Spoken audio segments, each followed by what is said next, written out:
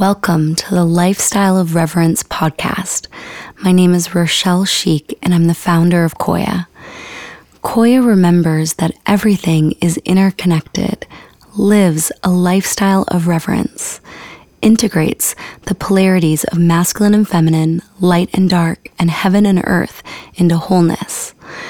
Koya honors the energy that moves outwards to the cardinal directions, to the north, to trust the physical sensation of truth in the body, to the south, anchoring your truth through doing your sacred work in the world, to the west, following the call of your soul to explore, and to the east, living your life as prayer. Koya also honors the energy that moves inwards to access your inner wisdom, inner creativity, inner sensuality, and inner light.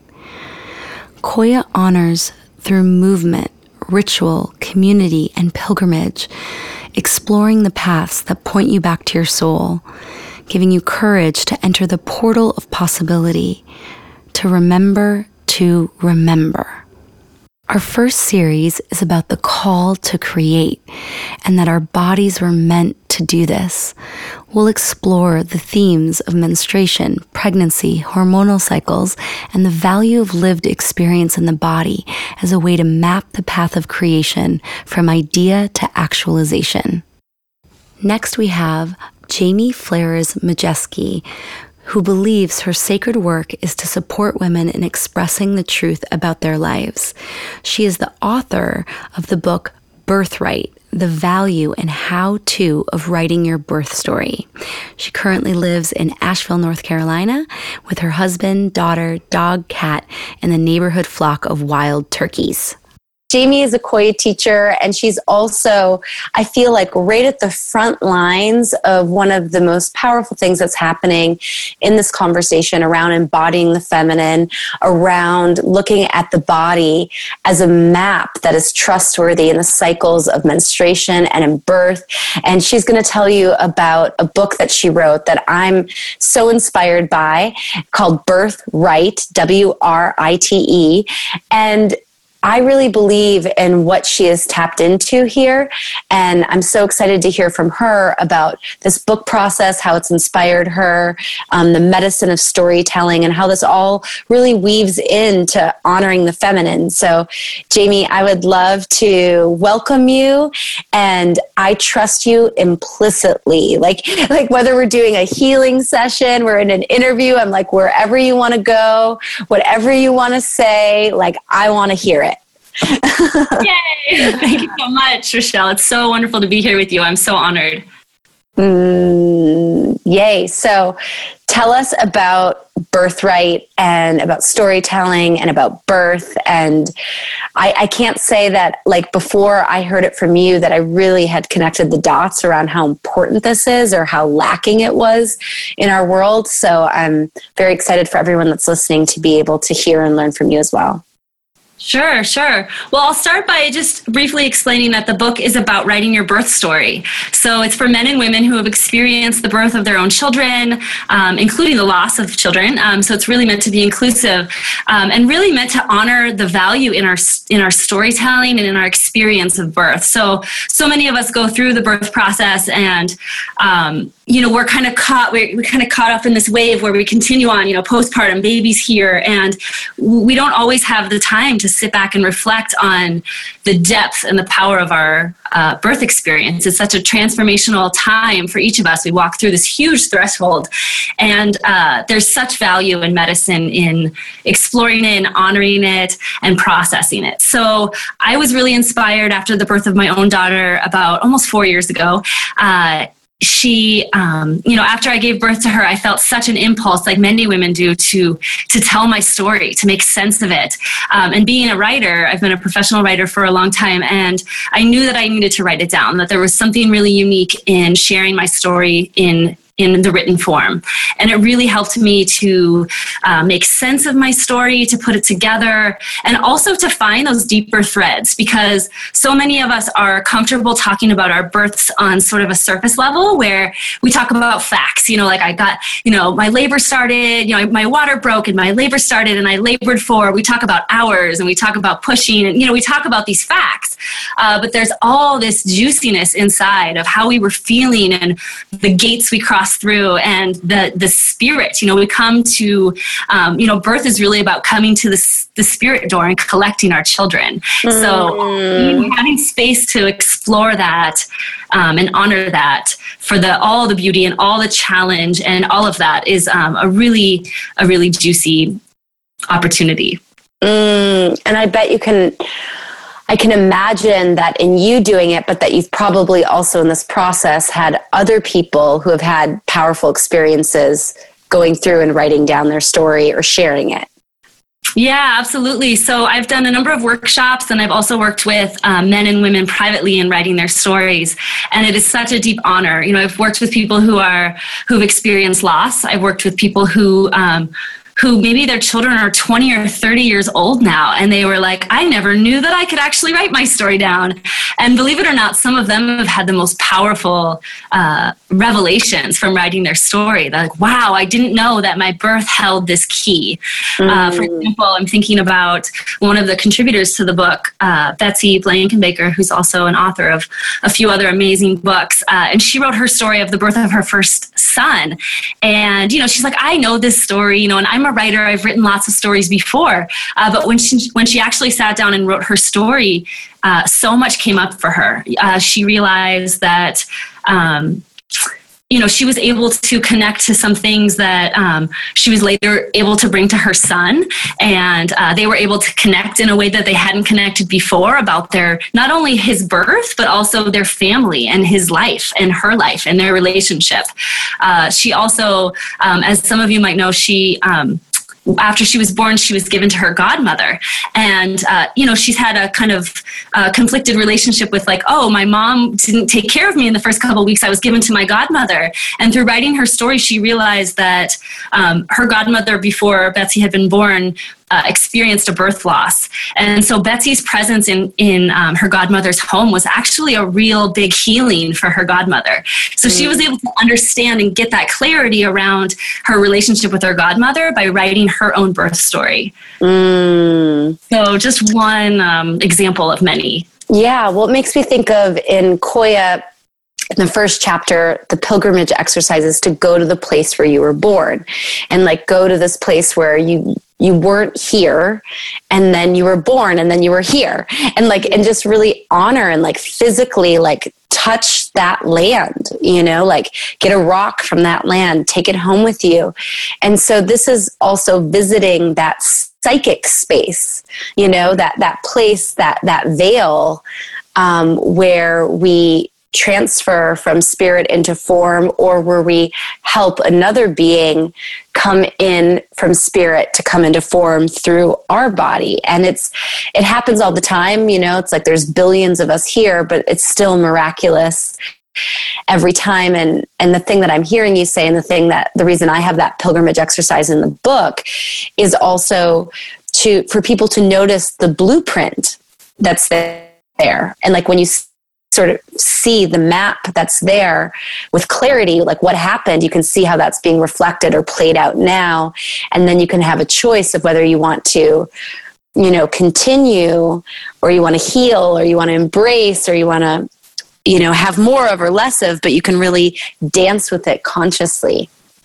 Yeah, absolutely. I love that connection. Yeah. And so I would say in terms of our culture right now, do you feel like if people started sharing their birth stories, it would have a deeper effect on their own healing? I know what you're going to say to this, but I'm just trying to, obviously you do, but I'm trying to prompt basically like, I feel like what I'm asking you, like, do you think if we like sat around the fire instead of the TV,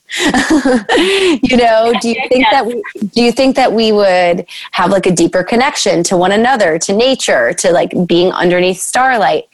I guess to ask a more pointed question is just, if someone was on the verge of like writing their birth story or not writing their birth story, and they were listening to this, like, just what would you say to them? Like, I'm going to say to them, read Jamie's book, but we have a few more minutes with them. So like, what are you going to say what do you want to share? What do you want to offer to someone to like take with them about the potentiality that lives in this birth story? Yeah, and I would say what I'm about to say is really true for anybody who feels a strong calling to write a story that lives in their soul. I would say that a lot of us think that when we sit down to write, we're just going to record. Like, we're just going to write down what we already know about our experiences. And what I find again and again in my own writing and in working with others is that we really discover something that we never knew before when we start to actually write our story. So the value in writing specifically, it's not just another way of saying it, but it's really about discovering and having a deep relationship with our own experiences in a way that's just not necessarily possible in our oral storytelling. So I encourage women to write for themselves as well. Like, don't think about writing it for your child or for your husband or for your birth community. Like, really writing it for yourself first and honoring what's so true in your heart and letting that just be enough. I love that. I love that, especially when we're talking about like birthing things into the world. So specifically, there's a focus here on birth and of children and of babies. But oftentimes when we're having these conversations, we're talking about it, it could be birthing a book, it could be birthing a project, but just this metaphor that's there, that you're allowing yourself to be in the process where something new comes into being, and really enjoying the process of writing that way. And I love also the invitation to really write for yourself. And I think there's so many interesting ways to go with this that I know that you do in the book as well. So I'm curious as a final question around how this feels like it connects to Koya.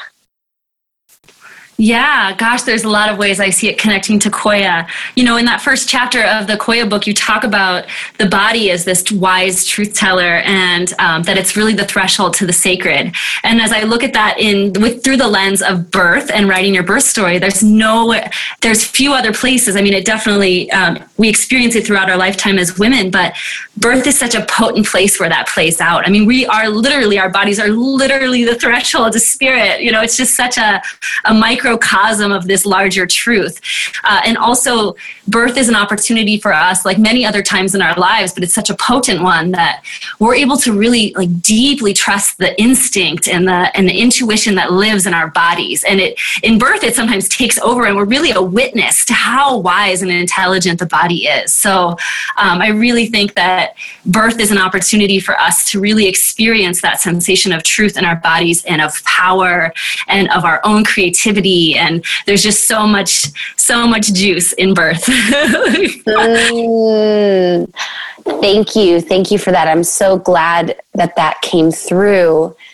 And I really want to honor that. A lot of times when we are doing something, we gather confidence from times that we've done it before. And so collectively, I find this moment in time to be one of rebirthing our perception and our relationship to life, of civilization, humanity, where we are in the process, I find, of rebirthing ourselves and our world. And women, it's like, of course, I feel like in many ways, women, or the feminine essence, are going to be part of this movement because they are the ones that literally birth the world into being. That literally birth humanity. Of course, there's a co-creation with the divine, and there's a co-creation with the masculine energy life force as well, but they are the birthers.